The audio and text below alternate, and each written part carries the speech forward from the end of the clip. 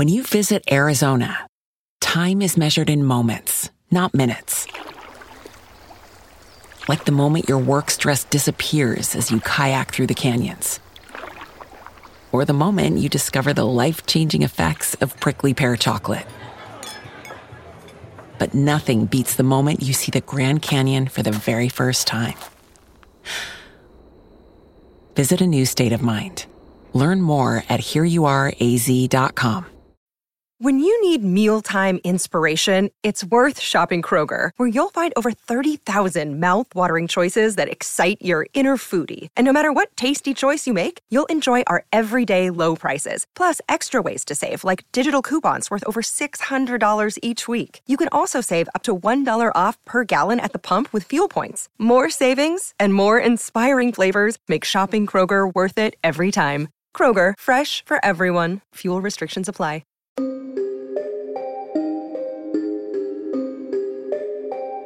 Welcome to Mystery Theater Old Time Radio, a podcast that takes you back to the golden age of radio, where mysteries unfold in the shadows and suspense keeps you on the edge of your seat. So grab your detective hats and get ready for another thrilling adventure.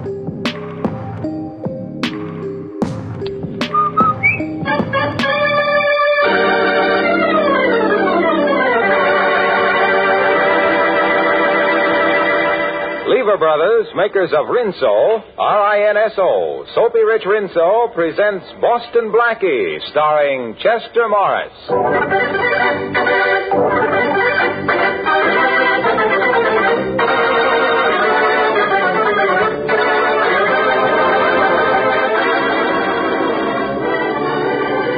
A string of valuable pearls was stolen sometime today from this shop. Huh? I personally took them out of the safe and put them in the showcase this morning.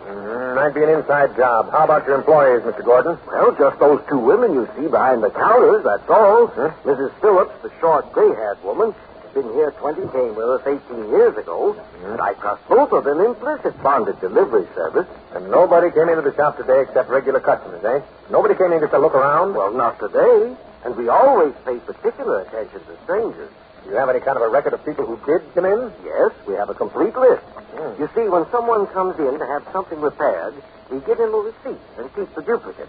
And when anyone purchases an article, well, naturally, we enter that in our records, too. Good. I'd like to see... Yes, Mr. Gordon. Bring me today's sales records, please. Yes, sir. That list might give me a lead, but with my luck, I doubt it. Here's the list, Mr. Gordon. I'll take that, Mr. Phillips. Yes, sir. Let's see, Mrs. Van Dyke Smythe, George Ellis, Lady Mary Andrews. Let's see now. Hey, this name here.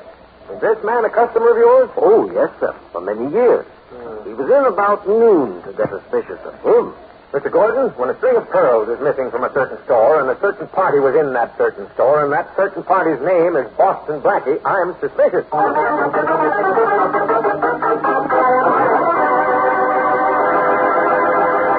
In a few moments, we'll meet Boston Blackie. But right now, I'm told by the best authorities that when you ladies set out to buy a dress, you're mighty particular about the color.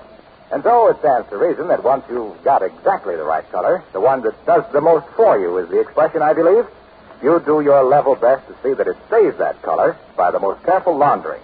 Yes, you pick a soap you know to be reliable, like Soapy Rich Rinso, for instance. For you see, Rinso's peppy suds get out more dirt, but they're safe for washable colors. Leaves them crisp and vivid, even after dozens and dozens of washing. And because you don't have to do any hard scrubbing or boiling with Rinso, your clothes will stay new-looking longer. So better get Rinso before next wash day, for an easier wash day, and for a wash that's Rinso bright and Rinso white. And now to the latest adventure of Boston Blackie. Enemy to those who make him an enemy, friend to those who have no friend.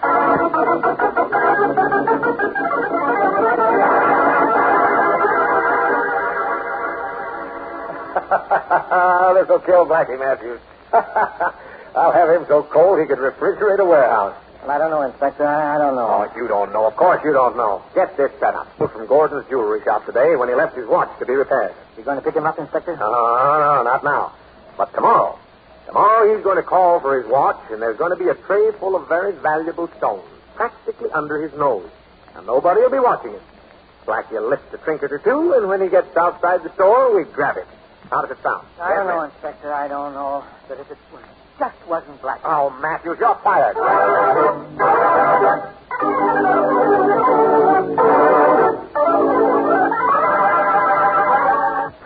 Blackie. Hey, Blackie. Fatty been here, Blackie, has he? Well, not that I can remember. I haven't seen the inspector in a week. I think I'm on his hate parade. Oh, you'll be seeing him, Blackie. Yes? The boys just tipped me off that he's after you for lifting a string of pearls from the Gordon jewelry shop this afternoon. Well, isn't that nice? I didn't take them, Shorty. I know, but that ain't going to stop Faraday from trying to pin it on you. Oh, he does that from force of habit. By the way, I left my watch to be fixed at Gordon's this noon. Oh, that's probably what gave Faraday his big idea. Yes, and you say a string of pearls is missing, huh? That's what the man said. Shorty, I saw one of the clerks put a string of pearls in her handbag just before she went to lunch. No kidding, boss? Yes. Yes, it was Mrs. Phillips. Oh, you've seen her, Shorty, a little gray-haired old lady. She's been at Gordon's for years. You think she lifted the pearls? Well, I didn't at the time. Oh, no, it couldn't be. Mrs. Phillips isn't a thief. But she's a dear, sweet person. But she looks like everybody's mother. Okay, boss, okay. I ain't the one who said she snatched them. But the pearls are gone. I'll get it, Shorty. Okay. Hello, Boston Blackie speaking. Oh, Mr. Blackie, this is Mrs. Phillips from Gordon's jewelry shop. Oh, yes. Yes, what can I do for you, Mrs. Phillips? I must see you right away. My address is 722 Alden, apartment 4B. I'm definitely at your service. Be right over. Goodbye. Going before dinner, boss? But something's cooking. You're right, Shorty. And I'm going to find out what it is.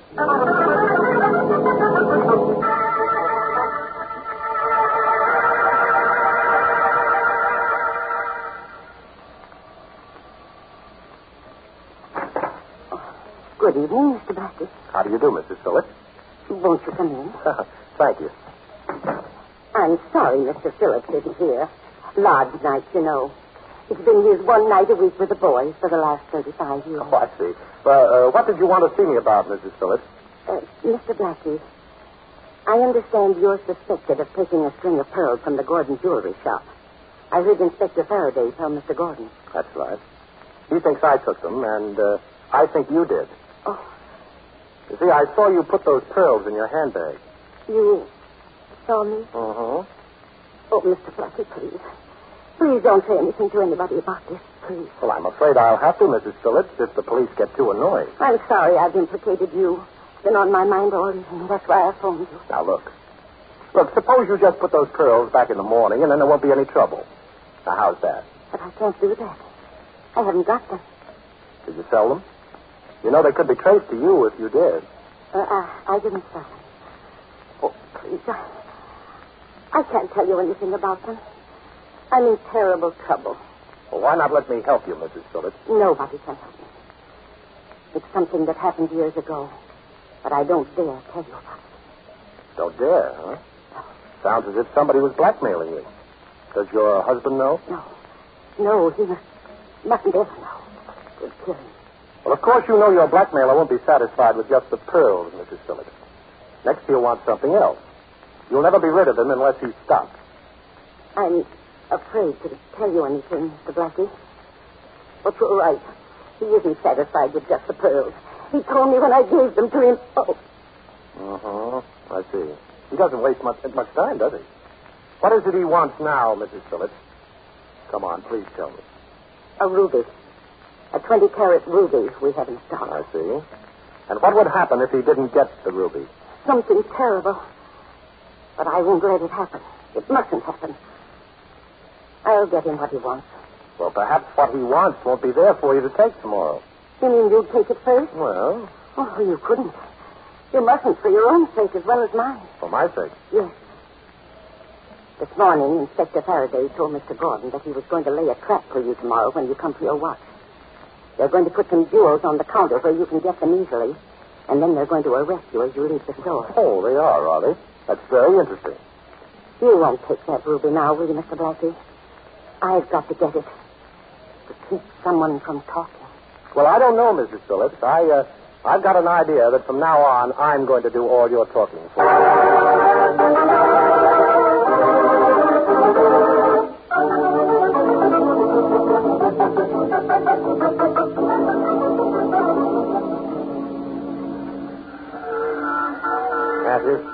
Cops out of sight? Yes, sir. Hey, there's Blackie's car now, just coming along the street. You see it? Yeah, almost opposite the store. He's driving pretty slow. Come on, Matthews. Let's get out of sight. Okay. Blackie, you're crazy. Here we were yesterday minding our own business. No pearls, no rubies, no trouble. Now where are we? Right in front of Gordon's jewelry store. And we're about to stop, Shorty.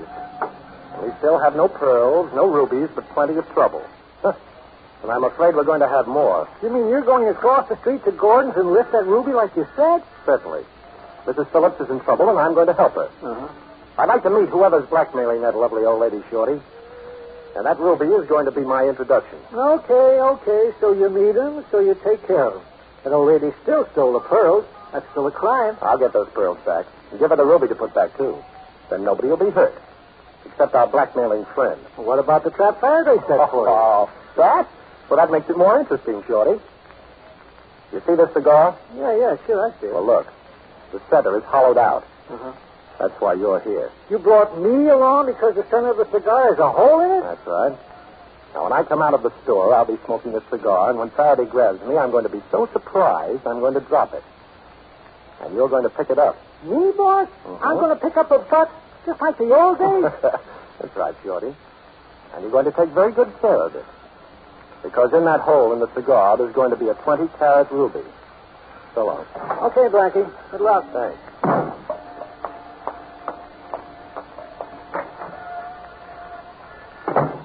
Well, good morning. Hello there, Mr. Gordon. Good morning, Mr. Blackie. Well, I'm busy right now with this young lady. Oh. Mrs. Phillips has your watch ready for you. Good morning, Mrs. Phillips. Beautiful morning, isn't it? You have my watch? Why, yes, Oh, it's this cigar. I'm sorry, Mrs. Phillips. Oh, my, what lovely rubies. here's your watch, Mr. Blackie. That will be $5. Please don't touch the ruby. $5, huh? Well, thank you very much. Here you are. Goodbye, Mrs. Phillips. Mr. Blackie, you shouldn't have... Goodbye, Mr. Gordon. I'll take another step, Blackie. Oh, Inspector Farris. Oh. Well, you startled me. Yeah, I see. Now get back in that store and keep your hands in the air. Matthews? Yeah, Inspector. Now get the boys on all sides of Mr. Boston, Blackie. We're going back in the store and searching. Hey, the ruby's missing. No. He took the ruby. Take it easy, Mr. Gordon. Of course he took it. I told you he would, didn't I? Yes, but when will I get it back? That's as soon as we search Blackie. Which we're going to do in the back room right now, Mr. Gordon. Boys are ready, Inspector. Good. Well, it's nice of you, Inspector, to have provided a police escort back into the store. Don't mention it, Blackie. You make bad bargains. What do you mean? You've only had that ruby 30 seconds, and it's going to cost you 30 years. Now, let's get back in the other room and start this search. By the way, Inspector, don't forget to look in my pocket.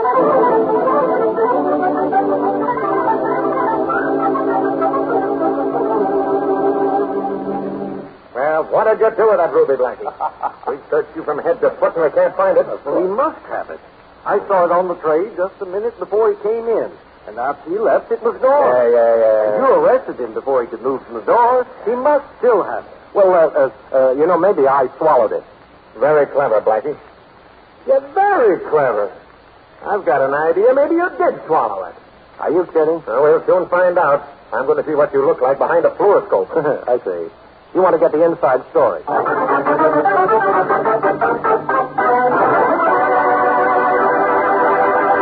Well, it seems as though Boston Blackie's plan to steal the ruby might have suffered disaster. However, we'll see about that in a moment. Right now, maybe it's the heat, but I definitely feel a poem coming on. Here goes. There was a young housewife named May, who, if you asked her, would say... My what? A delight. Yes, it's white, Rinso white. For Rinso suds, hip, hip, hooray. Yes, many a woman cheers those rich, heavy Rinso suds. Not only because they help her to turn out such a dazzling Rinso whitewash, but because they save her so much hard work and time. And these hot August wash days, that's something. Well, I think I'd just give up. If I had to pick up heavy loads of clothes, put them in a steaming boiler, lift them out, scrub the life out of them. Stop. I can't bear the whole idea. It certainly is different than the Rinso way. Heavens, yes. I just plop my dirty clothes into a tub full of rich Rinso suds, let them soak a little while, give the extra dirty places a few quick finger rubs, and they're ready to rinse. You hear that, ladies? It's a mighty fine prescription for a hot weather wash day or any wash day. Better get Rinso tomorrow. And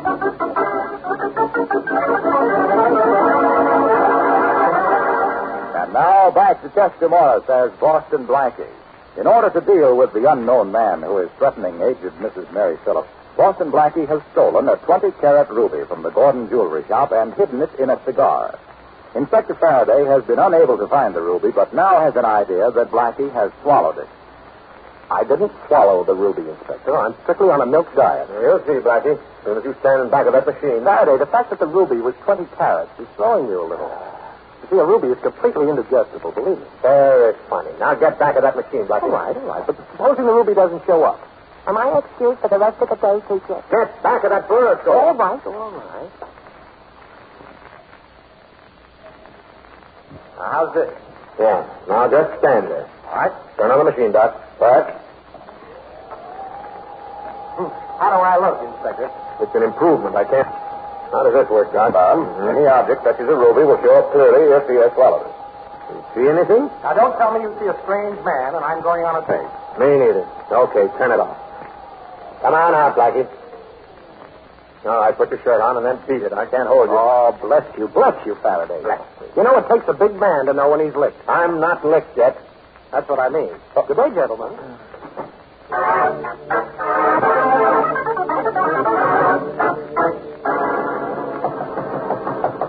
Just a minute.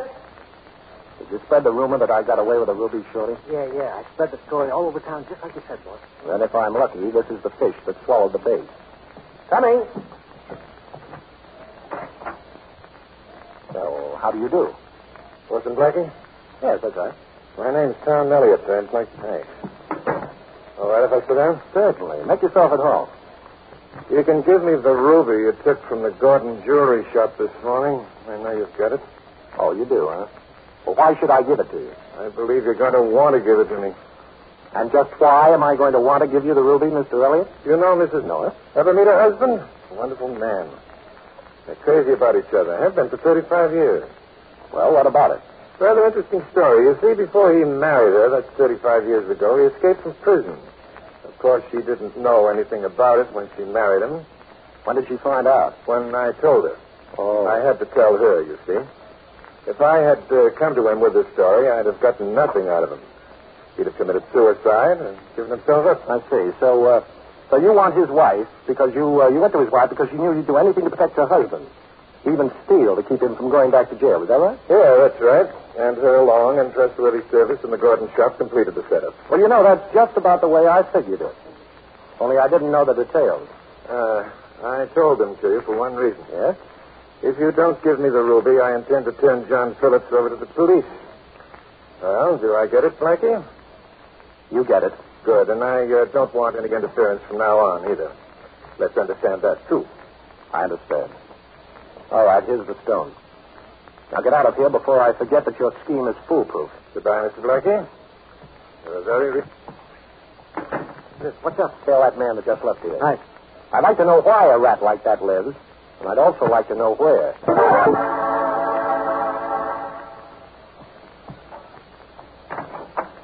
Mr. Blackie? Oh, hello, Mrs. Phillips. May I come in? Please do, Mr. Blackie. Thanks. The police didn't find the ruby? No, of course not. But your friend, Mr. Elliott, called on me. He told you? Everything. Now, look, Mrs. Phillips. I guess maybe I'm a sentimental sort of a fella, but I believe anybody who's gone straight for 35 years is entitled to a break. Oh, it sounds so wonderful to hear you say that. Why, there's a story in the papers almost every week about some governor pardoning a man who gives himself up after years of going straight. Oh, providing he hadn't been convicted of a major crime. Well, you see, John had been gambling and signed it. Oh. I investigated his case. Of course, he doesn't know it. Well, he won't. Now, I think I have a plan that'll work. We have two things to do. Get back the pearls and the ruby and prevent Tom Elliott from talking. The first is easy. The second, well, we've got a slim chance. Is there anything you want me to do? Yes, definitely. In half an hour, I want you to call Inspector Faraday and tell him that you know a man who escaped from jail 35 years ago. What? Now, please trust me, Mrs. Phillips. It's the only way I know that we can stop Elliott. But I don't see how that will stop him. Well, I couldn't do that to John. But don't you see you're doing it for John? Now, first of all, you're to tell Faraday that the man who escaped from jail 35 years ago is a man named, make up any name, say Fred Mullins. Then act a little bewildered. Don't tell him who you are, and just say you know Mullins is free, but you don't know where he is. Then what do I do? Then you're to hang up. I don't understand, but if you say so, I'll do it. Oh. Thank you, Mr. Blackie. And that thank you comes from my heart. I was afraid my world had come to an end. Oh, Mrs. Phillips, this is only the beginning. Oh, come on. Let me see you smile. Yeah, that's better. Bye.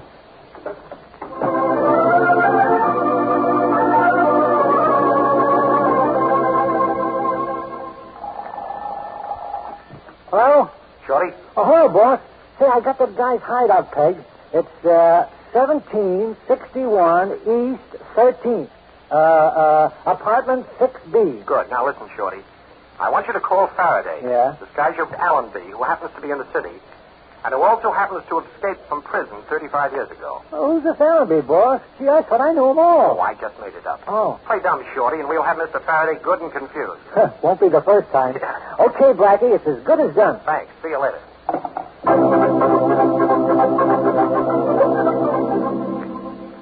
Inspector Faraday, I have some information. Yeah, who is it? Oh, that ain't important, but there's something that is. Huh? You know, I know a man who escaped from jail 35 years ago, and his name is Edward Allenby. Yeah? It'd be a feather in your cap if you arrested him. Look, I got enough feathers now to be an Indian chief. Where is this Allenby? I don't know. What jail did he bust out of? I don't know that either. What is this? April Fool's Day? Goodbye. Faraday talking. I just wanted to tell you, Inspector, that a man named Fred Mullins escaped from jail 35 years ago. Huh? You can find him if you hurry, but I don't know where you're to hurry to. Goodbye. Hey, wait a minute. What is this, an epidemic of crackpots? Hello? You hung up. Yeah, Faraday speaking. This is Blackie, Inspector. Oh. I've got a tip for you. I know a man who escaped... If you're going to tell me about somebody who was supposed to have broken out of jail 35 years ago, Blackie, I'll wring your neck. All right, Inspector, all right. Then I won't tell you. Goodbye.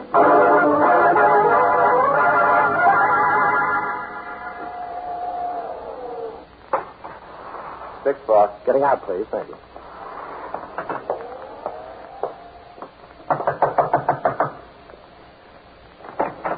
Boston Blackie. Oh, no, you don't, Elliot. No closing doors in people's faces. It isn't polite.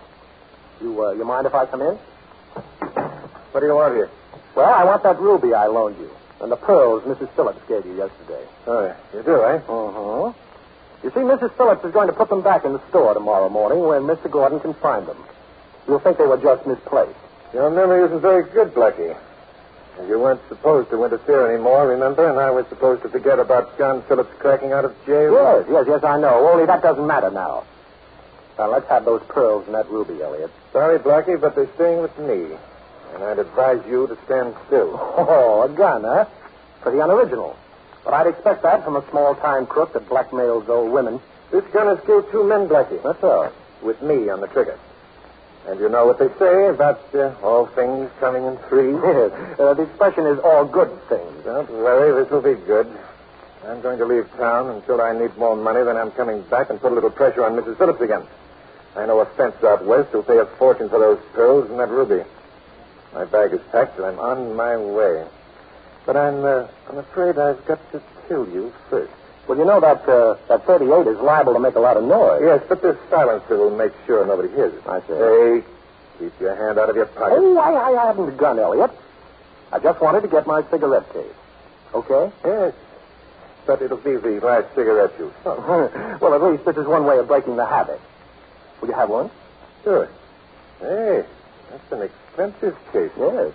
I'll take it with me when I go. I have a lovely gold inlay you might like also. Now, don't get too close. Just stand where you are and hold that case out as far as you can. I can reach. Oh, you mean like this? Yes. Thoughtful of you, Blackie. I'll take this. Ow! Sucker. Oh. I don't know when I've enjoyed doing anything so much. Those pretty little fingers of yours are going to hurt tomorrow, Elliot. So you killed 2 men, huh? Well, I can't wait to tell Faraday. Now, come on, hand over that jewelry, Rat. I'm in a hurry. I can't wait till I see the expression on a lovely little old lady's face.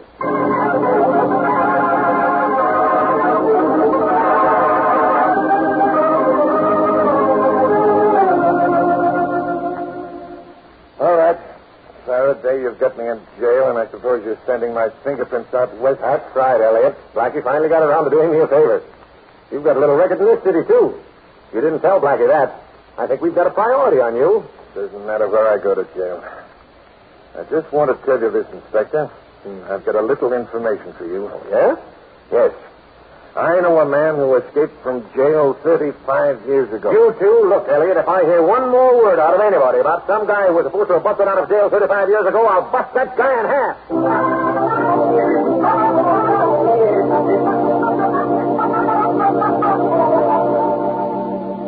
I sent for you, Blackie. On account of you've got a right to know. Oh, thanks. I sent this Elliot's fingerprints out west, and he's wanted for 2 murders, just as you said. Uh-huh. And for one right here in this city, too. Oh. Thanks for the tip, Blackie. How did you manage to catch up with him? Oh, a little old lady told me. Huh? Yes, so I put 2 and 2 together to coin a phrase, and I said to myself, dear old Faraday. He's been so nice to me lately. What better way of showing my appreciation than to make him a present of a murderer? Thanks, Blackie. Oh, not at all, old man. But by the way, now that you've looked inside my heart, certainly my stomach, did you ever recover the pearls and the rubies? Oh, yeah. Didn't you hear what happened? No. Well, Gordon called to tell me that they were right in the shop all the time. No. Yeah. Can you beat that? Old Mrs. Phillips, who works there, found them in another drawer. Well. And they lived happily ever after. What'd you say? Oh, nothing. I just said they lived happily ever after.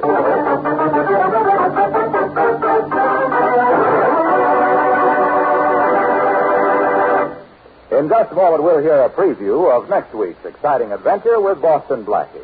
Meantime, ladies, I've a real piece of advice for you about dishwashing. I've mentioned it before, but if you haven't done it already, I'd suggest that you tote that big green and yellow Rinso box up from the laundry and see how much simpler the job can be. Yes, Rinso's rich suds really go to town for you in the dishpan. Get dishes, pots, and pans gleaming in a jiffy. Rinso's kind to your hands, too. So get Rinso tomorrow, and be sure to use it on wash day so you can join in the chorus of women who sing their way through washing clothes like this. Rinso, white, happy little wash day song. Rinso, white, pretty feel all day long. Your fine feather pen has a message to send, so listen, you can't go wrong. Rinso, white, happy little wash day song.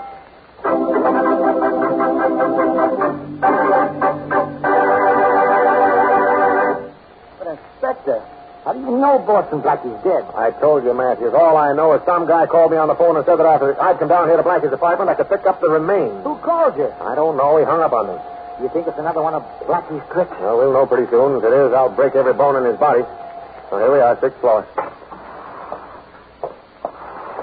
He's in 6B here. Hey, Chief, look. The guy's flat on his face right outside the door.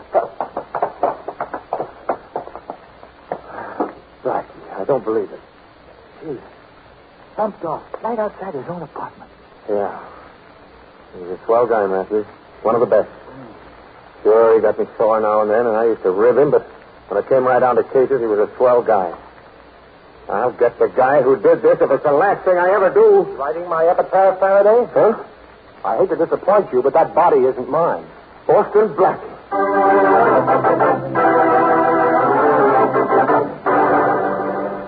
Summertime means warm weather, and that means more perspiration. Use Lifebuoy in your daily bath or shower to protect yourself. You'll love its rich, purifying lather. Remember, too, that of 7 leading brands, Lifebuoy gives you the most soap for your money. And besides, it's the only soap especially made to stop Be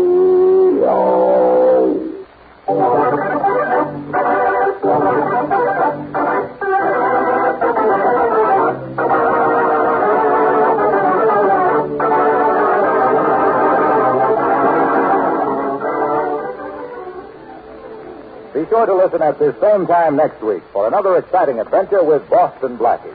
You can see Chester Morris as Boston Blackie on the screen at your favorite movie theater. Boston Blackie's latest Columbia picture is One Mysterious Night, soon to be released. Richard Lane appears as Inspector Faraday, music by Charles Cornell. This is Harlow Wilcox saying goodnight for Boston Blackie, brought to you by the makers of Rinso, the soap that gets clothes Rinso White.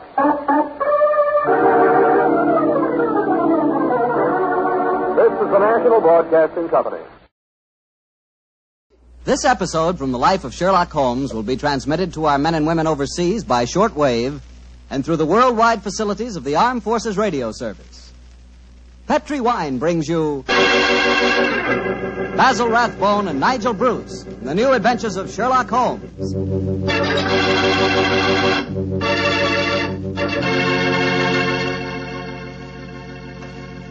The Petri family, the family that took time to bring you good wine, invite you to listen to Dr. Watson tell us another exciting adventure he shared with his old friend, that master detective, Sherlock Holmes. Well, right about now, you're probably taking a little breather in your last-minute rush to get everything ready for the big day tomorrow. Children have to be put to bed to wait for Santa Claus, and there's the tree waiting to be decorated, and, a million and one things which must be done before morning. I sure hope you got all your Christmas shopping done. It's pretty hectic rushing off at the last minute to take care of Uncle Charlie or Aunt Bertha or Cousin Sam. But if you must get something, just remember that you can always dash over to your wine merchant and get a bottle or two of Petri wine. Or better yet, a whole case of Petri wine. Petri wine's a swell gift, and I just thought a little last-minute suggestion might be of some help.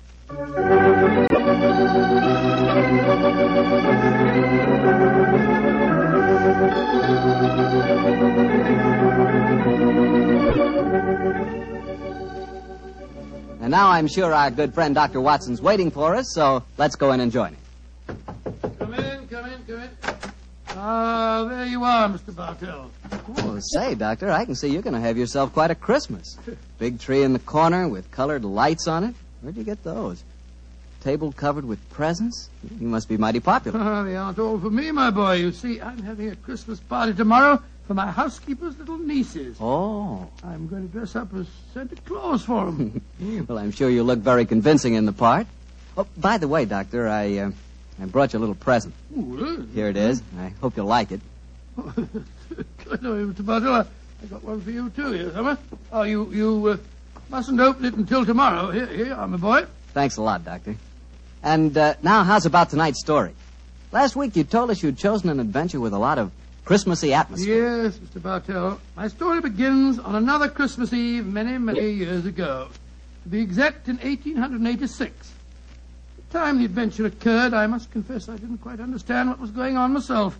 In fact, I never did quite make head or tails of it until Holmes took pity on me later and explained the whole thing. But I shan't try to confuse you, Mr. Bartell. I'll tell you the story exactly as it happened. Right you are, Doctor. Let's go. Very well. On that Christmas Eve in 86, I was standing in our Baker Street rooms, dressed in the costume of Santa Claus. Holmes, his long, thin fingers pressed together, lay back in an armchair and gazed at me quizzically, while our housekeeper, Mrs. Hudson, stood by the door and... Dr. Watson, you make a grand Santa Claus. Doesn't he, Mrs. Hudson? Try the beard on, Watson, old chap. I'm afraid this is going to be a little uncomfortable. How does it look? Oh, you look just like the old man on the Christmas cards, Doctor. Yes, Watson. It really becomes you. The cheery twinkle of the eyes, the ruddy complexion, and the appropriate girth. What a shame we can't obtain some snow on a sleigh and reindeer for you. However, I'm sure Mrs. Hudson's nieces will be very much impressed. Oh, they will that, sir. And it's very kind of you, Doctor, to offer to come over to their house with me. There's father in the hospital and my sister at his bedside. It would have been a very miserable Christmas without me. Oh, I shall enjoy myself, but I think I'll take this beard off before we get there. That's it. Are you ready to leave, Mrs. Hudson? I am, sir. Will I get a cab? How far do we have to go? Oh, Lexington Gardens, number 28. It's just off the Edgware Road, Doctor. It's not far, but bearing in mind my costume, I suppose we'd better take a cab. Aye, sir. I'll get one. Holmes, what are you going to do with yourself?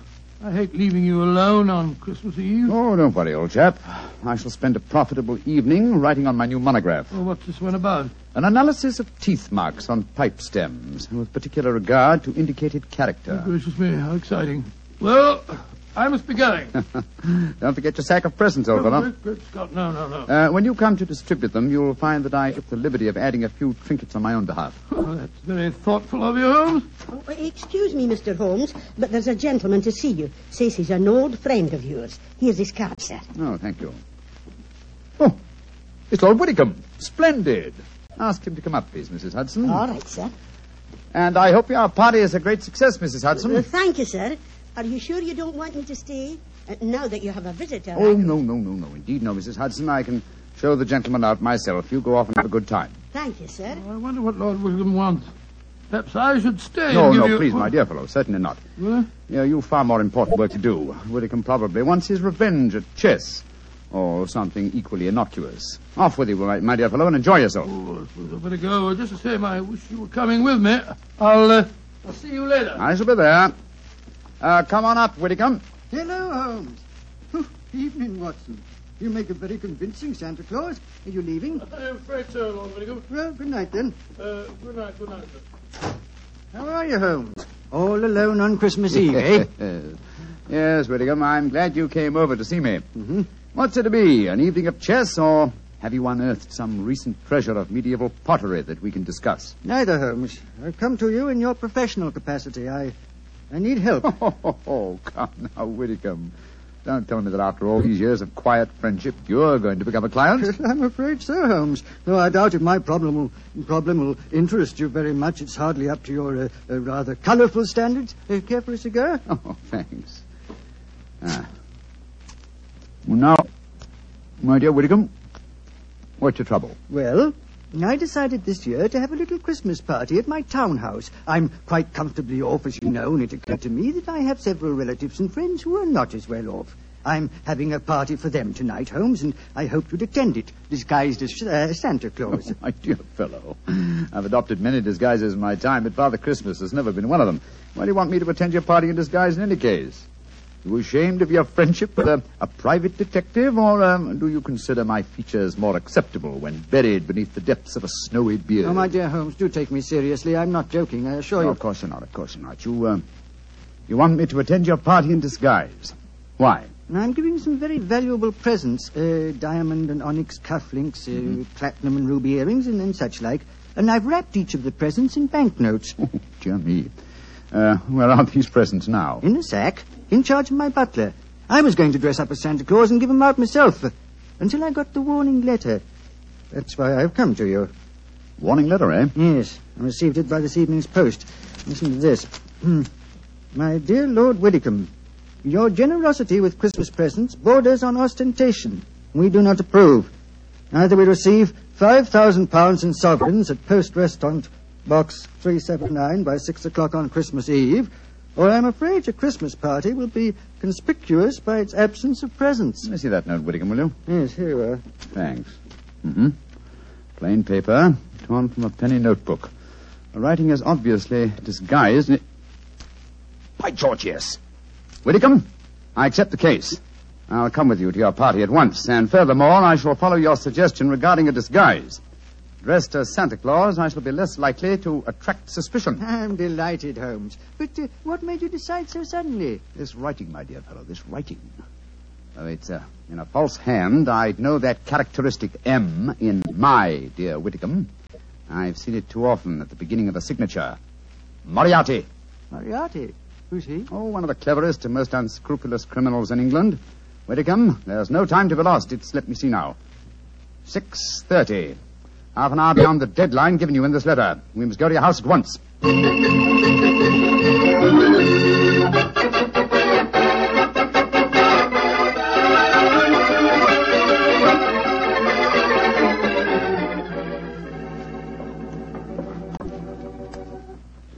This is as far as the cab can take us, Doctor. Oh, here you are, cabby. Here's 5 shillings for you, and a Merry Christmas. Oh, bless you, Jen, and a Merry Christmas to you, too. You said you wanted to get into the house through the back way so that you could surprise the children. Yes, I thought I'd pretend to come down the kitchen chimney. Oh, you can get to the back of the house by going up the alley here. I'll go in the front door. Splendid, Mrs. Hudson. Which is the house? Number 28. It's the third one down the alley, Doctor. I'll have the back window open in no time, and you can slip in without any of the bairns seeing. Very well. Gloomy little street, I must say. Hello. Well, where's the music coming from? Oh, it's from that temple across the street, Doctor. The disciples of the octagonal square, they call themselves. What on earth do you suppose that means? Oh, some newfangled cult. Heathens, most likely. Hello. I'm not the only Santa Claus abroad tonight. Look at that fellow across the street over there. Oh, dressed just like yourself, Doctor, and carrying a sack, too. Oh, he's running up the steps to the temple. Great Scott, he slipped on the ice. Oh, I wonder what his hurry was. Here, my man. Oh, be careful now, Doctor. Dinna trip yourself. Here you are, now. Give me a hand. Thank you, sir. Silly of me, what's in it? Oh, we Santa Clauses have to help each other, you know. Up you come. That's it. Woo! Oh, gracious me. Doctor, I told you to be careful. Now you've fallen, too. Oh, it's this confounded red coat of mine. It tripped me up. Did you hurt yourself, sir? No. I'm all right, I think. How about you, sir? Well, I'm all right, thanks. Silly of me to run, wasn't it? Here's your sack, sir. Thank you. Good night, and Merry Christmas. Good night, same to you, sir. Same to you. Oh, he went into the temple. Must be a disciple of the octagonal square. You're sure you're no hurt, Doctor? No, of course not, Mrs. Hudson. Give me my sack, please. Thank you. Your sister's house is the third one down this alleyway, you say? I'll hurry and open the back window. Yes, I'll be waiting for you, Mrs. Hudson. This is going to be rather fun. What a shame Holmes isn't with us. Oh, well, he's probably happier having a good game of chess with Lord Willicombe.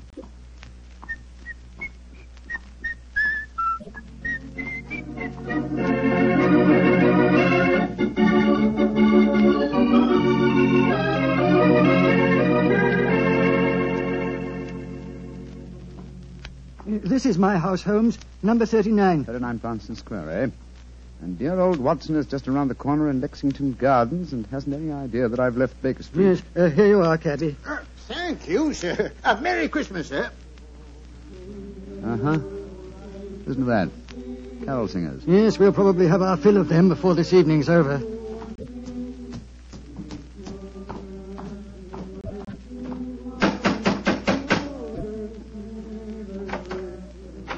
Good evening, my lord. Have the guests arrived, Hargreave? Most of them, sir. They're in the library. You brought another Santa Claus with you, I see, my lord. Another Santa Claus? What do you mean? The gentleman arrived 3/4 of an hour ago, sir, dressed as Santa Claus. I took him to your study, my lord, and showed him the sack of presents. Confound it! He's got here before us. Where's this study? This way. I hope I didn't do wrong, my lord. You told me that a gentleman dressed as Santa Claus would be coming here. Dear me. The gentleman appears to have gone. Yes, and the sack containing the presents with him. But he can't have left the house, my lord. I've been watching the front door. Yes, and while you were doing that, he slipped out through the window here. The catch is undone. Hargrave, describe this man. Well, I can't tell you much about his appearance, I'm afraid, sir. He was dressed as Santa Claus, just like yourself. But I did notice one thing about him, sir. Oh, what was that? He lisped, sir. It was quite pronounced. Of course. Lou the Lisper. Who on earth is Lou the Lisper? One of Moriarty's most trusted accomplices. Fortunately, though, I've had... When you need mealtime inspiration, it's worth shopping Kroger, where you'll find over 30,000 mouth-watering choices that excite your inner foodie. And no matter what tasty choice you make, you'll enjoy our everyday low prices, plus extra ways to save, like digital coupons worth over $600 each week. You can also save up to $1 off per gallon at the pump with fuel points. More savings and more inspiring flavors make shopping Kroger worth it every time. Kroger, fresh for everyone. Fuel restrictions apply.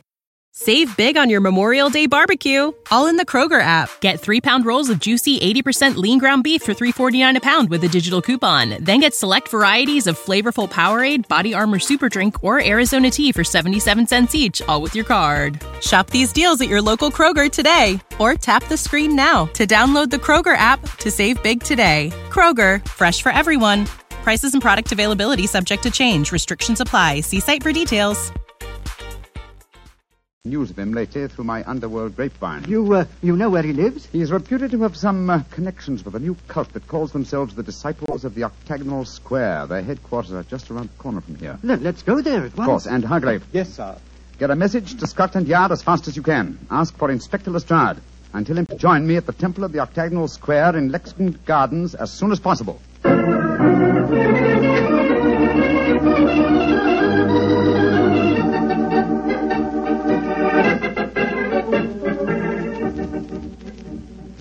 Oh, the children are awful excited, Doctor.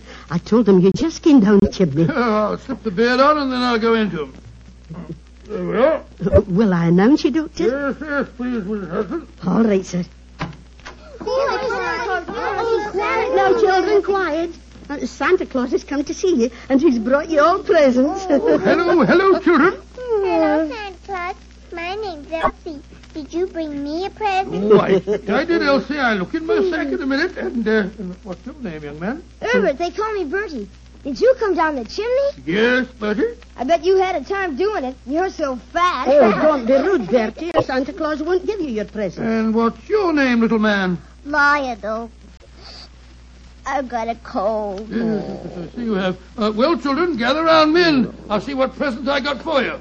Let me see first. The first present is for... No, this can't be right. It says for Her Grace, the Dowager Duchess of Bewley. Oh, do you suppose Mr. Holmes has been playing a practical joke on you, Doctor? I suppose so, though I can't see the point myself. But he did say that he'd added a few trinkets of his own. I want my present. Then supposing you take this, Elsie. Ooh, thank you. And this one is marked for the Reverend Arthur Carter. I knew what Holmes was up to. Here you are, Bertie. Cool, thanks. And this is for you, Lionel, because you've been a good little boy. It isn't very big, is it? I wanted the dog. Wanted the dog. Well, I'll bring you a dog next year, Lionel.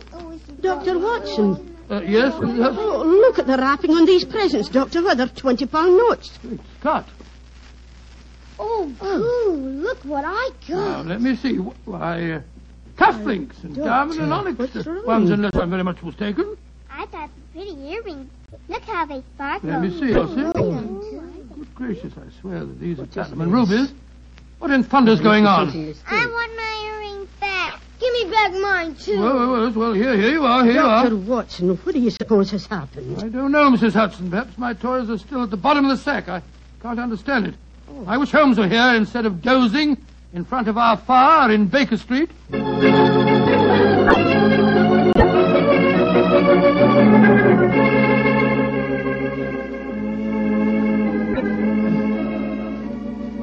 Where are you, Holmes? Here by the bed. This is the only room in the temple that gives any signs of having been lived in. I think our bird has been here, but I'm afraid he's flown. If Inspector Lestrade will get here, strike a match, will you, Whitcomb? Right.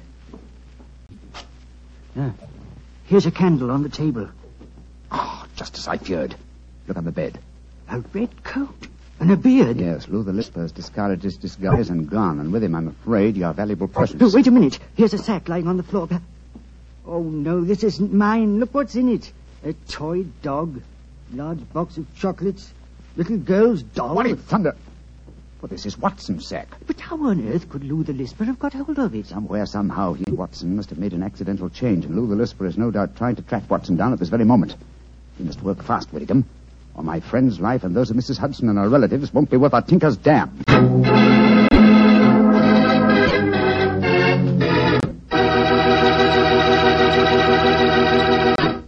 Oh, now, Doctor, you can't break off your story there. Oh, yes, I can, my boy. Before I go on, I thought we'd have a glass of port just to freshen us up. Oh, well, that's something different. Of course. Instead of talking about port, as I sometimes do, it'll be nice to drink some for a change. There you are, my boy, and a Merry Christmas to you. The same to you. And now, what happened next, Doctor? We left you at the children's Christmas party, and Sherlock Holmes and Lord Whitcomb around the corner at the Temple of the Octagonal Square. Yes, Mr. Bartell, although at the time, of course, I had no idea what was going on. There I was, cheerfully handing out gifts worth, well, if not a king's, at least a baronet's ransom. While outside the Temple of the Octagonal Square, Holmes and Lord Whitcomb were talking to Inspector Lestrade of Scotland Yard. Case in a nutshell, Lestrade. Yeah, seems to me, Lord Whitcomb, you'd have been wiser to get in touch with Scotland Yard when you first got the warning note. We could have nabbed him when he came to your house and pinched the sack of presents. Lestrade, this is no time for post-mortems. We've got to reach Lou the Lisper before he finds Dr. Watson. Do you suppose he can do that, Holmes? It wouldn't be difficult. Lou the Lisper is nearly as clever as his master, Professor Moriarty. The chances are that you were followed when you came to Baker Street tonight, Whitcomb. And it's equally likely that Watson and Mrs. Hudson were followed as they left it. Moriarty seldom leaves anything to chance. Well, where did Dr. Watson go tonight? Lexington Gardens. It's just around the corner from here. Well, then let's go there at once. Fight not quarry away. No, Lestrade. We must use a little subtlety. Now, Lou the Lisper wishes to recover that sack of presents from Watson. How would he invade the party with the least possible trouble? By By dressing up as Santa Claus again? No, I think he's overplayed that role for one evening. Well, then how would he try to get in, Mr. Holmes? Oh, come now, Lestrade. What group of people can enter any house on Christmas Eve without invitation and without creating suspicion? The carol Exactly, singers. my dear fellow. I shouldn't be at all surprised if at this very moment Lou the Lisper and some of his gang are singing carols outside 28 Lexington Gardens. Well, then what are we going to do? Form a rival choral society. How many of your men did you bring with you? 3. A sergeant and 2 constables. Wearing greatcoats? Yes, Mr. Holmes. But why? Good. They can hide their helmets and pretend to be singers. Come on. Let's go over there, and while we're walking, we'll rehearse our carols. We must appear reasonably convincing. Sound your A, Lestrade. Sound your A.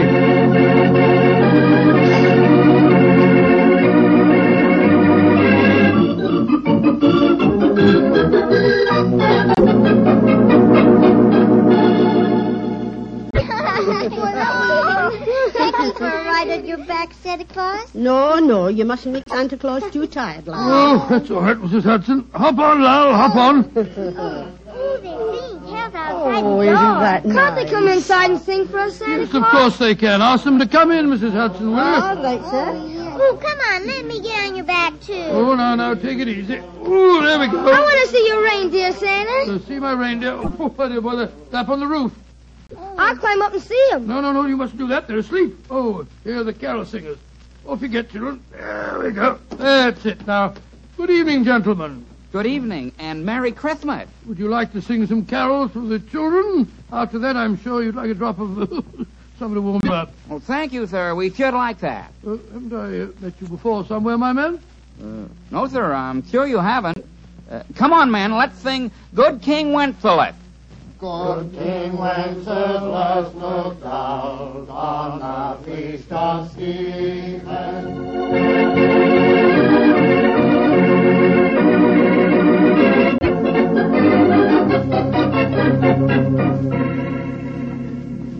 Well, here we are outside the house, Mr. Holmes. Now what? Listen.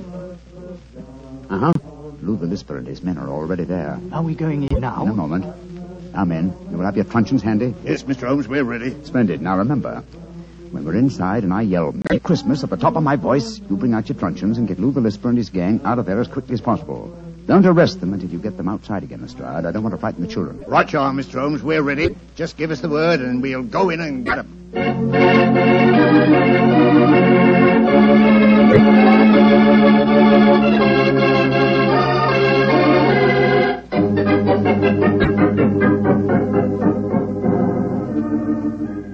Oh, that was very nice singing. And now, how about something to warm you all up? That won't be necessary, Dr. Watson. See to the door, Sammy. Now, all of you, stay right where you are. Who are you? What do you think you're up to? Please don't be difficult, Doctor. All I want is the jewels out of my sack that you stole from me tonight. If you try and stop me, I shall have to hurt you. Why do you talk so funny? You got a cold like me? Shut up. Now, Doctor, where are the jewels? Oh, curse it. There are some more carol singers outside. I'll tell them to go away, Lou. No, better let them come in. If we don't, they might get suspicious. All right, Lou. Suppose you know what you're up to. Now, no tricks, Doctor. If you try and give an alarm, I shall have to get rough with you. I don't mind about that, but just remember that there are children present. Oh, yeah, Manny.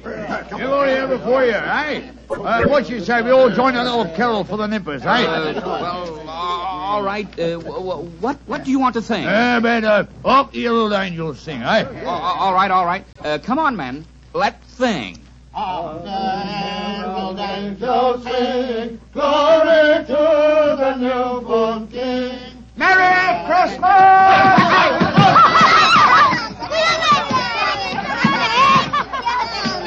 Dr. Watson, what's happening? They're all hitting each other with truncheons. Here, you can't do that. They're all going away. They're dragging each other out. Hey, come back here. Oh, terrible. Holmes, what in fun is going on? I'll explain it to you later, old chap. Lestrade! Yes, Mr. Holmes? Take them to Scotland Yard and prefer charges. I'll be over in a little while and give evidence. Right you are, sir. Too bad we didn't catch Professor Moriarty, too. Well, at least we have some of his cohorts. I'll see you later, Lestrade. I wish I knew what was going on here. Is Moriarty mixed up in this business? Yes, Watson. I'll tell you all about it as soon as I've straightened this thing out. Now, Whitcomb. Yes, Holmes. The 20-pound notes that you used as wrapping for your gifts seem to have been scattered all over the house. Do you want me to recover them, too? No. From what you've told me of the children, I think their parents could use the money much more profitably than my relatives. In any case, I can replace it. A very generous Christmas gift. Well, children, did you enjoy the little game we staged for you? It was enough fun. Yes, I nearly died laughing when they started hitting each other. I'm glad you enjoyed it, children. And now I want you to show me the presents you received. I got these pretty earrings. Oh, they were a part of the game, too. A nice little girl like you doesn't want silly earrings, Elsie. Here's a beautiful doll for you. Cool. Her eyes open and shut and everything. And what did you get, my little man? These. Oh, cufflinks. Good gracious, who wants cufflinks when he can have a clockwork train? You want to exchange? Rain, Lord love a duck, yes. I wanted the dog. There's one for you, Lionel. A nice woolly dog. Oh, good. And here's a Lovely. Here you are, children. Here's a nice big box of chocolates, too. You can all share them. Oh, Lummy, what a night. I ain't had as much fun since Granny got her finger stuck in a plug-o. I still don't understand what's going on, Holmes, but I must say this has all the earmarks of being a happy Christmas. Yes, oh.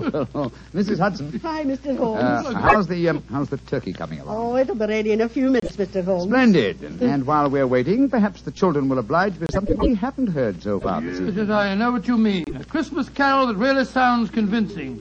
How about it, children? All right, sir. Come on, Elsie. Come on, Lionel. Silent night, holy night, all is calm, all is bright, round yon virgin mother and child, holy infants of tender and fun, sleep in heavenly peace, sleep in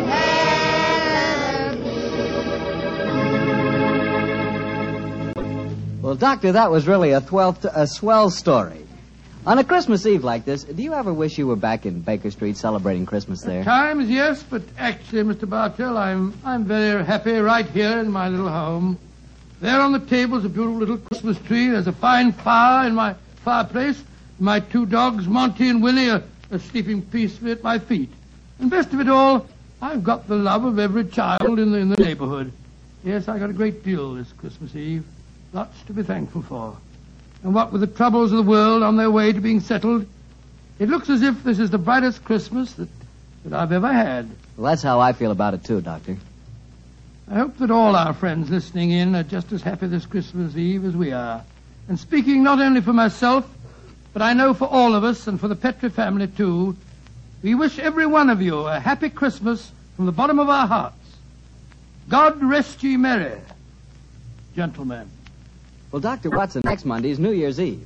What story do you plan to tell us? One that I think you will find extremely appropriate, Mr. Bartell. It takes place in a Scottish castle near Edinburgh on a New Year's Eve in 1900 and concerns a pair of lovers, an elderly baronet, and a strange iron box that proved to be more than worth its weight in gold.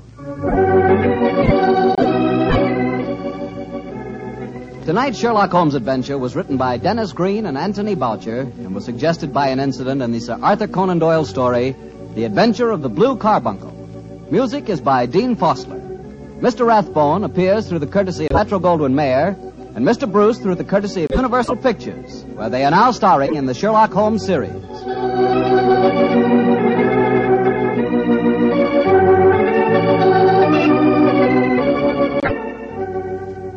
The Petrie Wine Company of San Francisco, California, invites you to tune in again next week, same time, same station. Sherlock Holmes comes to you from our Hollywood studios.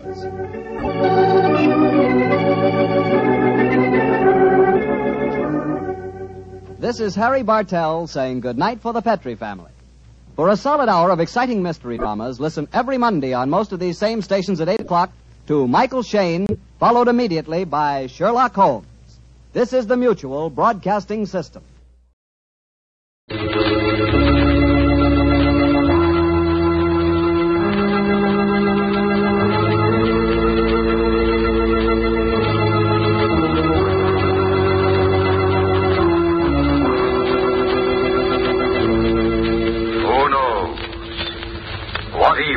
lurks in the hearts of men. The shadow knows.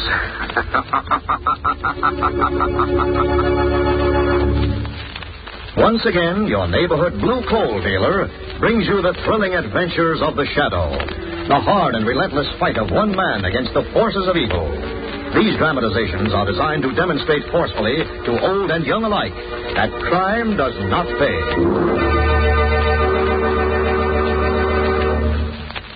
There is enough anthracite for all the lucky householders whose homes are heated with hard coal.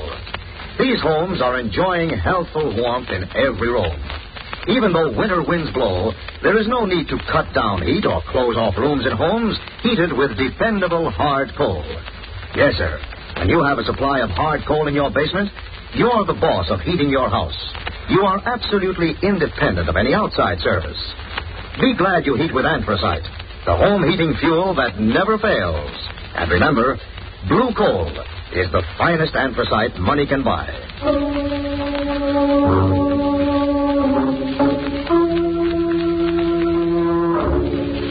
The Shadow, mysterious character who aids the forces of law and order, is in reality Lamont Cranston, wealthy young man about town. The Shadow uses his hypnotic power to cloud men's minds so that they cannot see him. Cranston's friend and companion, the lovely Margot Lane, is the only person who knows to whom the voice of the Shadow belongs. Today's story, The Laughing Corpse.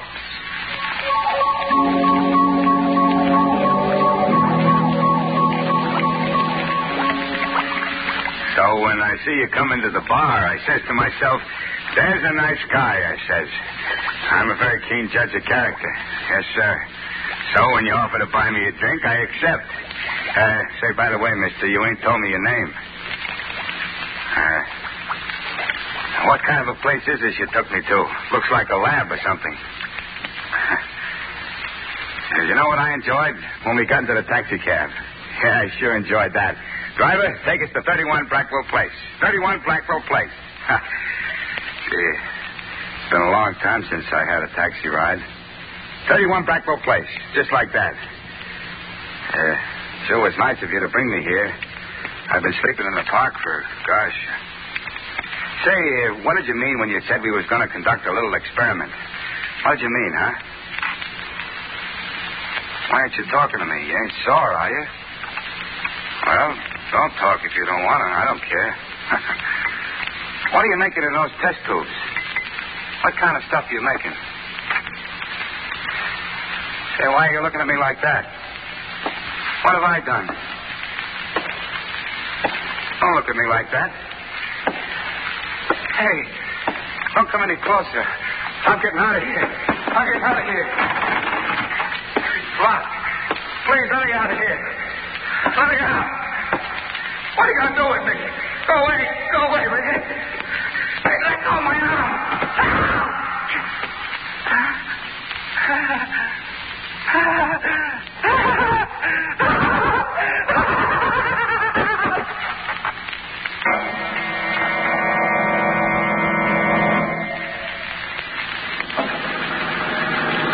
Margot, look, I do enjoy this lovely cab drive with you, but will you tell me where I'm going at this hour of the night? Well, Lamont, if you knew, you'd get angry. And not knowing makes me angrier. Shrevey. Yes, sir? Do you know where you're driving us to? Let me see now. What was the number of that place again, Miss Lane? What was it? 31 Blackwell Place, Shrevey. Oh, yeah, 31 Blackwell Place. Oh, I'm such a stupid. We've been there twice today, and all the time I keep forgetting the number. I got to get a new memory system I got to get. What was the old memory system, Shrevey? Oh, the old one was easy. You see, like, take, for instance... Hey, which way are you going, Shrevey? Oh, excuse me. You take, for instance, the digits 3 and 1, which is the place we're going to now. I hooks the 3 up with my kid, which is 3 years old, and the 1 I remember is by thinking how in 1 year he's going to be 4. Simple, ain't it? Elementary. How could you possibly have forgotten the address for that system, Shrevey? You know how? I got myself all mixed up with my other kid, which is 6. Oh, I'm such a stupid. Shrevey, I feel just as stupid as you do.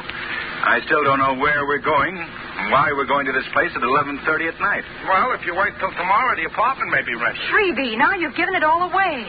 Margot, are you taking me apartment hunting at this hour? You know I hate that. Oh, but Lamont, Don't you see? I wouldn't take it unless you thought it was all right. I know, but... You know how I value your opinion. Well, why didn't you tell me sooner? Well, I wanted to surprise you. Okay, I'm hooked. What are you laughing about, Shrevey? Well, I was just thinking, Mr. Cranston. I was thinking how dames could twist guys right around their little fingers. They could twist them. That'll be about all from you, Shrevey. Don't talk so much. Yes, sir. All right for you, Mr. Cranston. You're pretty jumpy tonight, Lamont. What's the matter? Oh, nothing, Margot. I'm just bored, that's all. I know. You haven't had any to keep you busy. No criminals to track down. That's... Shrevey, why'd you stop? Shrevey! Shrevey, why don't you answer? Mr. Cranston said I shouldn't talk. I shouldn't, so I ain't. Now, you see what you've done, Lamont? You've hurt Shrevey's feelings. I'm sorry, Shrevey. I'm in a bad humor tonight. No, you ain't, Mr. Cranston. Oh, yes, I am. Oh, here we are. This is the building, 31 Brackwell Place. Yeah, it's 31 Brackwell Place. That's why I stopped, 31 Brackwell Place. Wait for us, Shrevey. Okay. Come on, up the flight of steps, Lamont. All right. This certainly is a weird-looking place. Well, that's just because it's dark. Looks all right in the daylight. Ring the superintendent's bell, will you, Lamont? Yes, right. Margot, won't he be angry at our disturbing him at this hour? Oh, no. He told me I could come back tonight to look at the apartment. Oh. Well, what's so exceptional about this apartment, Margot? Oh, Lamont, it has these high, old-fashioned ceilings and the most glorious view of the river. Well, what do you want? Oh, you remember me. I'm Margot Lane. I put a deposit down on one of the apartments here. So what? No, he won't be angry. Well, you said I could come back tonight to look at it. I said you could come back this evening. It's 11:30 now, young lady. You got me out of bed. Well, what did I tell you, Margot? Oh, please, Mr. My name is Lascom. Please, Mr. Lascom, I know it's very inconsiderate to bother you at this hour, but couldn't we please see the apartment? Oh, well, come in. Thanks. Down the end of this hall. Aren't there any lights? The bulb just burned out this evening. Oh, I see. Here we are. Just a minute now till I find the light switch. Nice bright place. There. How do you like it, Lamont? Like it? I think it looks terrible. Well, of course, the place needs redecorating. Yes, and badly. Well, look at the holes in the wall. What caused that? And the previous tenant was Dr. Destrup. He's a chemist. He used this apartment as a kind of a laboratory. The holes are from some of his apparatus. Oh, I see. Well, what do you think, Lamont? Well, if you wanted quiet, you certainly got it here. Yes, and it's always like this. Always nice and quiet. What's that? I don't know. Someone thinks something is funny, all right. Well, listen to him. Lamont, that doesn't sound like... Come on, Margot. I'm going to see what this is all about. There, Lamont, across that door sill. Dr. Lorenz. Here, give me a hand. His body's so tense. As if he had a convulsion or something. Let's turn him over. There we are. Oh, his face. His face, Lamont. Margot, get hold of yourself. Oh, but his face, Lamont, it's all twisted up as though we were laughing. Well, don't look at it, Margot. What are we going to do? There's nothing we can do now. This man is dead.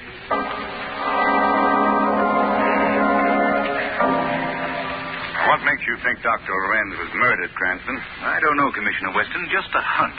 Well, there's not a mark of violence on the body. Well, if you'd heard that terrible laugh, Commissioner, you'd think something was wrong, too. Miss Lane, I'm sorry. I didn't hear the laugh. But even if I had, there's still not a bit of evidence here. Not a single clue to indicate murder. Well, Commissioner... All right. Now, you Lascom is my name. Oh, Lascom. Now, what do you know about this? I told you nothing. I was showing Mr. Cranston and Miss Lane that apartment when it happened. Did the dead man, Dr. Lorenz, have any enemies, Lascom? No, not that I know of. Who was the man who occupied that apartment Miss Lane was thinking of renting? Dr. Destrup. But I told you that, Commissioner Weston. Destrup and Lorenz. Yeah. Now I remember those names. They're partners. They own a big chemical laboratory. Didn't you know that? You didn't ask me. I didn't ask you. Why did Destrup move out of his apartment? He had a big argument with his partner, Dr. Lorenz, about 2 weeks ago, and he moved out the next day. Then he's the one who must have done it. Done what, Miss Lane? Murdered Dr. Lorenz. Miss Lane, as yet I'm not convinced that Lorenz has been murdered. In the second place, from what your cab driver, Shrevey, says, no one has come in or out of this house. Well, maybe he's still here then. Miss Lane, my men have searched this house from top to bottom. Well, I still think... Cranston, please. I understand, Commissioner. Come on, Margot. You're going home. Commissioner. Oh, yes, Doc. What is it? How long ago was this man supposed to have died?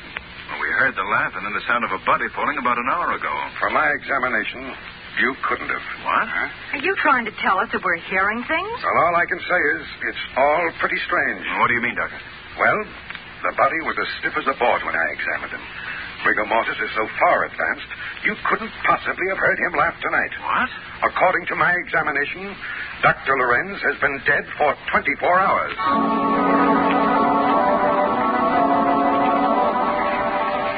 The way the medical examiner talked, you think we didn't know what we were doing, Lamont. How could the man be dead and laugh? The laughing corpse. It is pretty strange, Margot. I think Commissioner Weston ought to get a new medical examiner. That's what I think. Well, Margot, you remember when I went to turn Dr. Lorenz over, I remarked that the body was stiff?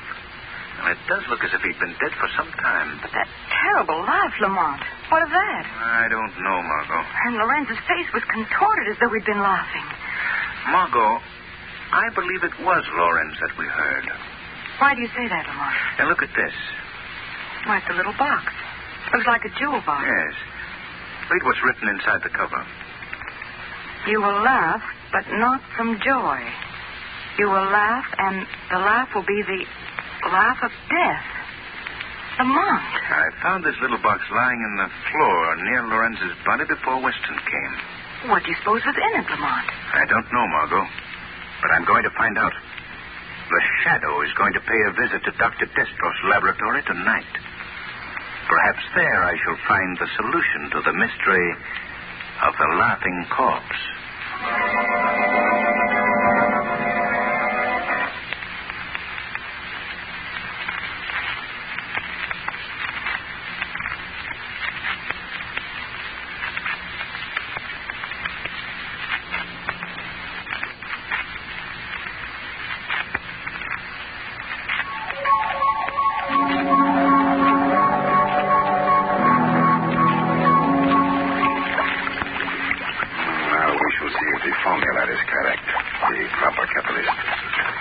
Who's there?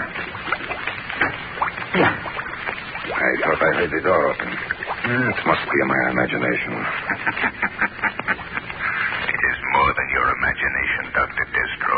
What? Who is it? I can't see you. No man has ever seen the Shadow, Dr. Destro. The Shadow? Oh, yes, I have heard of you. What do you want of me? Have you ever heard this phrase before? You will laugh, but not from joy. You will laugh, and the laugh will be the laugh of death. Where did you hear that? The Shadow has ways of finding things out, Dr. Destroff. You'd better tell me what you know of the Laughing Death. The Laughing Death? Tell me, Shadow. Has it already happened? Is Lorenz dead? It won't do you any good to pretend innocence. Lorenz was murdered earlier this evening. How did he die? Tell me, I must know. You know how he died. Yes, I know. I know how he died, just as the notes warned us. The notes? Then you, too, have received a note? Not since last year. So he has made good his threat. Who, Destroff? I'd better tell you everything, Shadow. 7 years ago, there was another partner in his laboratory besides myself and Destroff. A man named Vitor. He was incompetent, a drunkard. When Lorenz and I perfected a new formula, we refused to give him a share in the profits. Go on. After heated words, we dissolved the partnership with Vitor. Then Lorenz and I opened a new laboratory by ourselves. You threw him out? Call it that if you will. He only hindered us. He was ruined. No money, no credit. And he was really a brilliant chemist, but undependable. It was impossible for him to get work. What happened to him? That we do not know. He came to us and begged to be taken back, but we refused. Lorenz laughed at him, and I suppose I did too. He was so ridiculous. Vitor threatened you? Yes, with the Laughing Death. Each year a note has come with the same words. You will laugh, but not from joy. You will laugh, and the laugh will be the laugh of death. I see. Why did you and Lorenz quarrel? Why did you move from your apartment? Oh, you know that too. Yes, Destroff, I know. Well, you see, Lorenz took the threat seriously, and I did at first. But after nothing happened for so many years, I thought it was just, a means of annoyance. And this year, no note came. And Lorenz was very much upset and worried. He believed it meant that Vidor would strike. And you? Well, I laughed at the whole idea. I told Lorenzo that if he wanted to go the rest of his life fearing a foolish threat, he could. But I refused to bother about it anymore. Just let the words, and I left in anger. I see. Where does this other partner live? Oh, why, I think that he... Oh, what is this? Oh, I did not notice it before. A small package addressed to me. My assistant must have put it on my desk earlier, and I had not noticed it. Don't touch that box. Why, it looks like a little jewel box. A tiny box similar to that one was found next to Lorenz's body. Oh, yes? What was in it, Shadow? Nothing, Destrov. Except that threat written on the inside cover. Oh, now, surely the words cannot hurt me. There may have been something in the box when Lorenz opened it. Oh, now, Shadow, my scientific curiosity will not permit me to allow this box to go unopened. I have rubber gloves on it. If it contains some strange type of poison, it cannot possibly hurt me. Destrov, I'm warning you. Oh, now, Shadow, I must open it. There seems to be a little push button here. There. It's empty. Oh, wait. Here's a message written on the inside. You will laugh, but not from joy. You will laugh, and the laugh will be the laugh of death. The same note that Lorenz received. Yes. Destrov, your life is in danger. You must tell me where Vito lives. Yes. Before he can complete his revenge. I think that he lives... I think...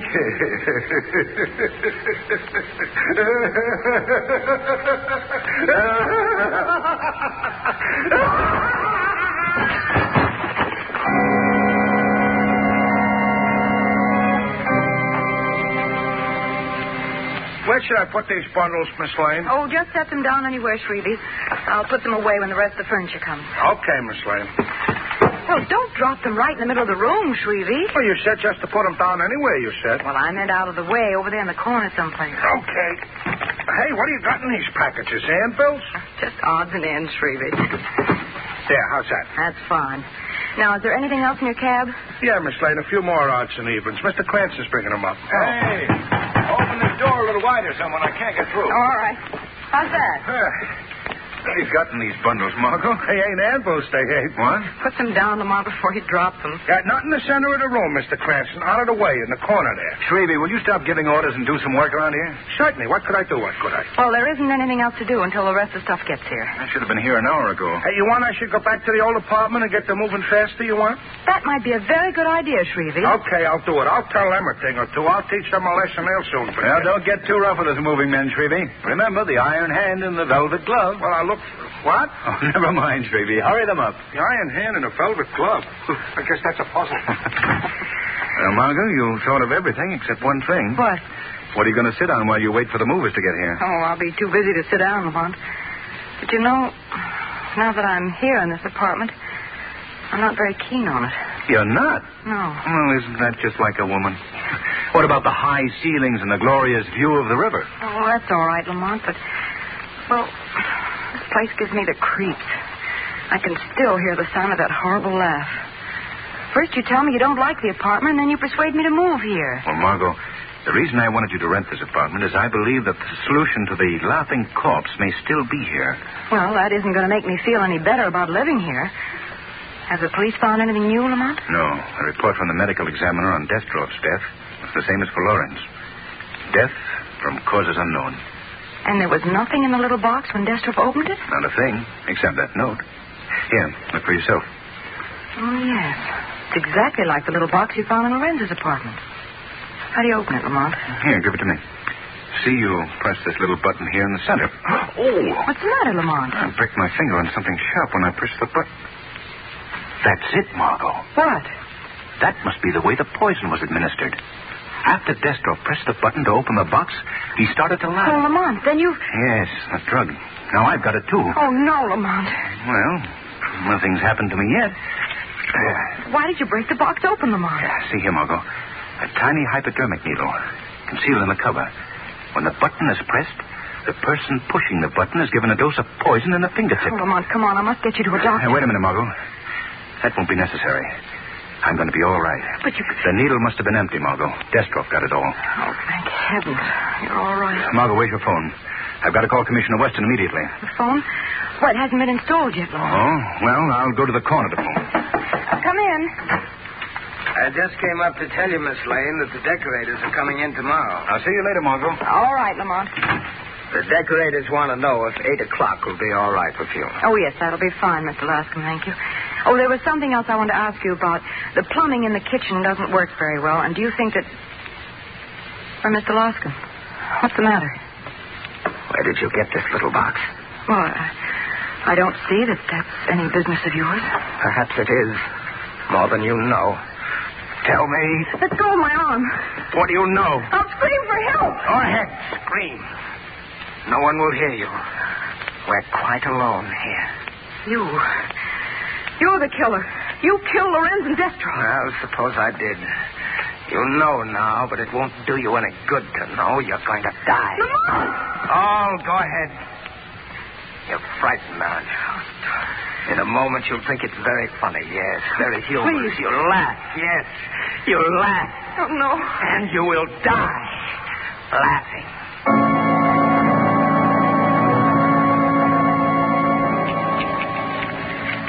Please, Mr. Lascom. I've never done anything to you. No, you and your friend, Mr. Cranston, know too much, Miss Lane. You wanted to catch me, make me pay for my crime. I would never have suspected you if you hadn't given yourself away. That's most unfortunate for you, Miss Lane. What do you mean? You see, I brought you down here to my laboratory in the basement to kill you. Oh, no. Don't be unhappy. You laugh as you never laughed before. Oh, you can't. I'm preparing my secret formula. The laughing death. Oh, no, now. please. One for you and one hypodermic for your friend, Mr. Cranston. Please, I promise I'll never say anything. Too bad I can't believe that. It won't do you any good to try to get loose. I took the precaution of binding you very tightly. Now everything's ready. No, don't come any closer. Prepare yourself, Miss Lane. It won't hurt very much. And you'll be so happy. So happy. You will laugh. And laugh. And laugh. And then you will die. What? Something knocked the hypodermic needle from my hand. This is the end of your evil work, Lascom. That voice. The shadow, thank heaven. So you were the third partner, Lascom. Yes. I was in partnership with Lorenz and Destroph. Now I'm the only one alive. They ruined me. They took everything from me. You're out of your mind, Lascom. You blame them for your own faults. No, they caused my downfall, so I killed them. You vowed to revenge yourself. You came here, got yourself a job as superintendent in the same building in which they lived. Yes. I disguised myself. They never recognized me. You have a brilliant mind, Lascom. It's a great loss to civilization that you couldn't have used it for good instead of evil. The police will soon be here. Will never get me. Shadow, stop him. He has another needle ready with the poison. Stop, Lascom. Stop, I say. Too late, Shadow. I've already administered the drug to myself. At least, I have the last laugh.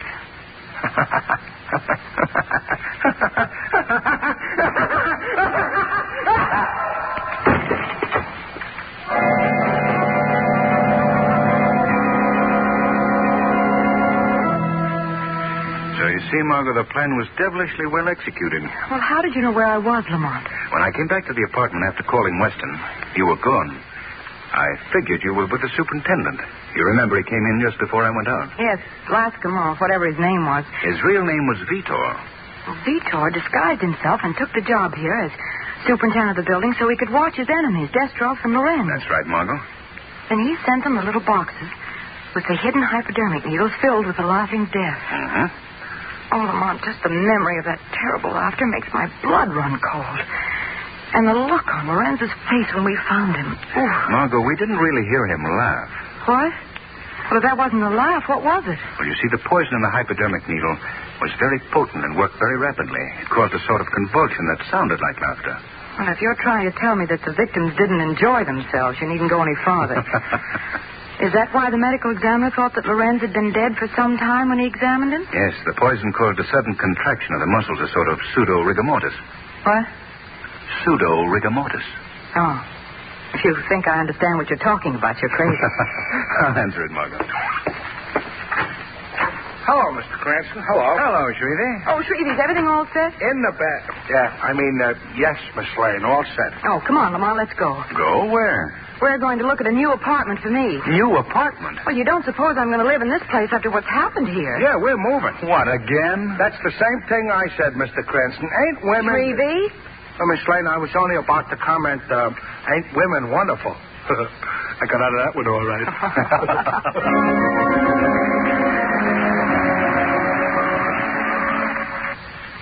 Thank you for joining us on Mystery Theater's Old Time Radio. We hope you were able to solve the mysteries. Until next time, be safe.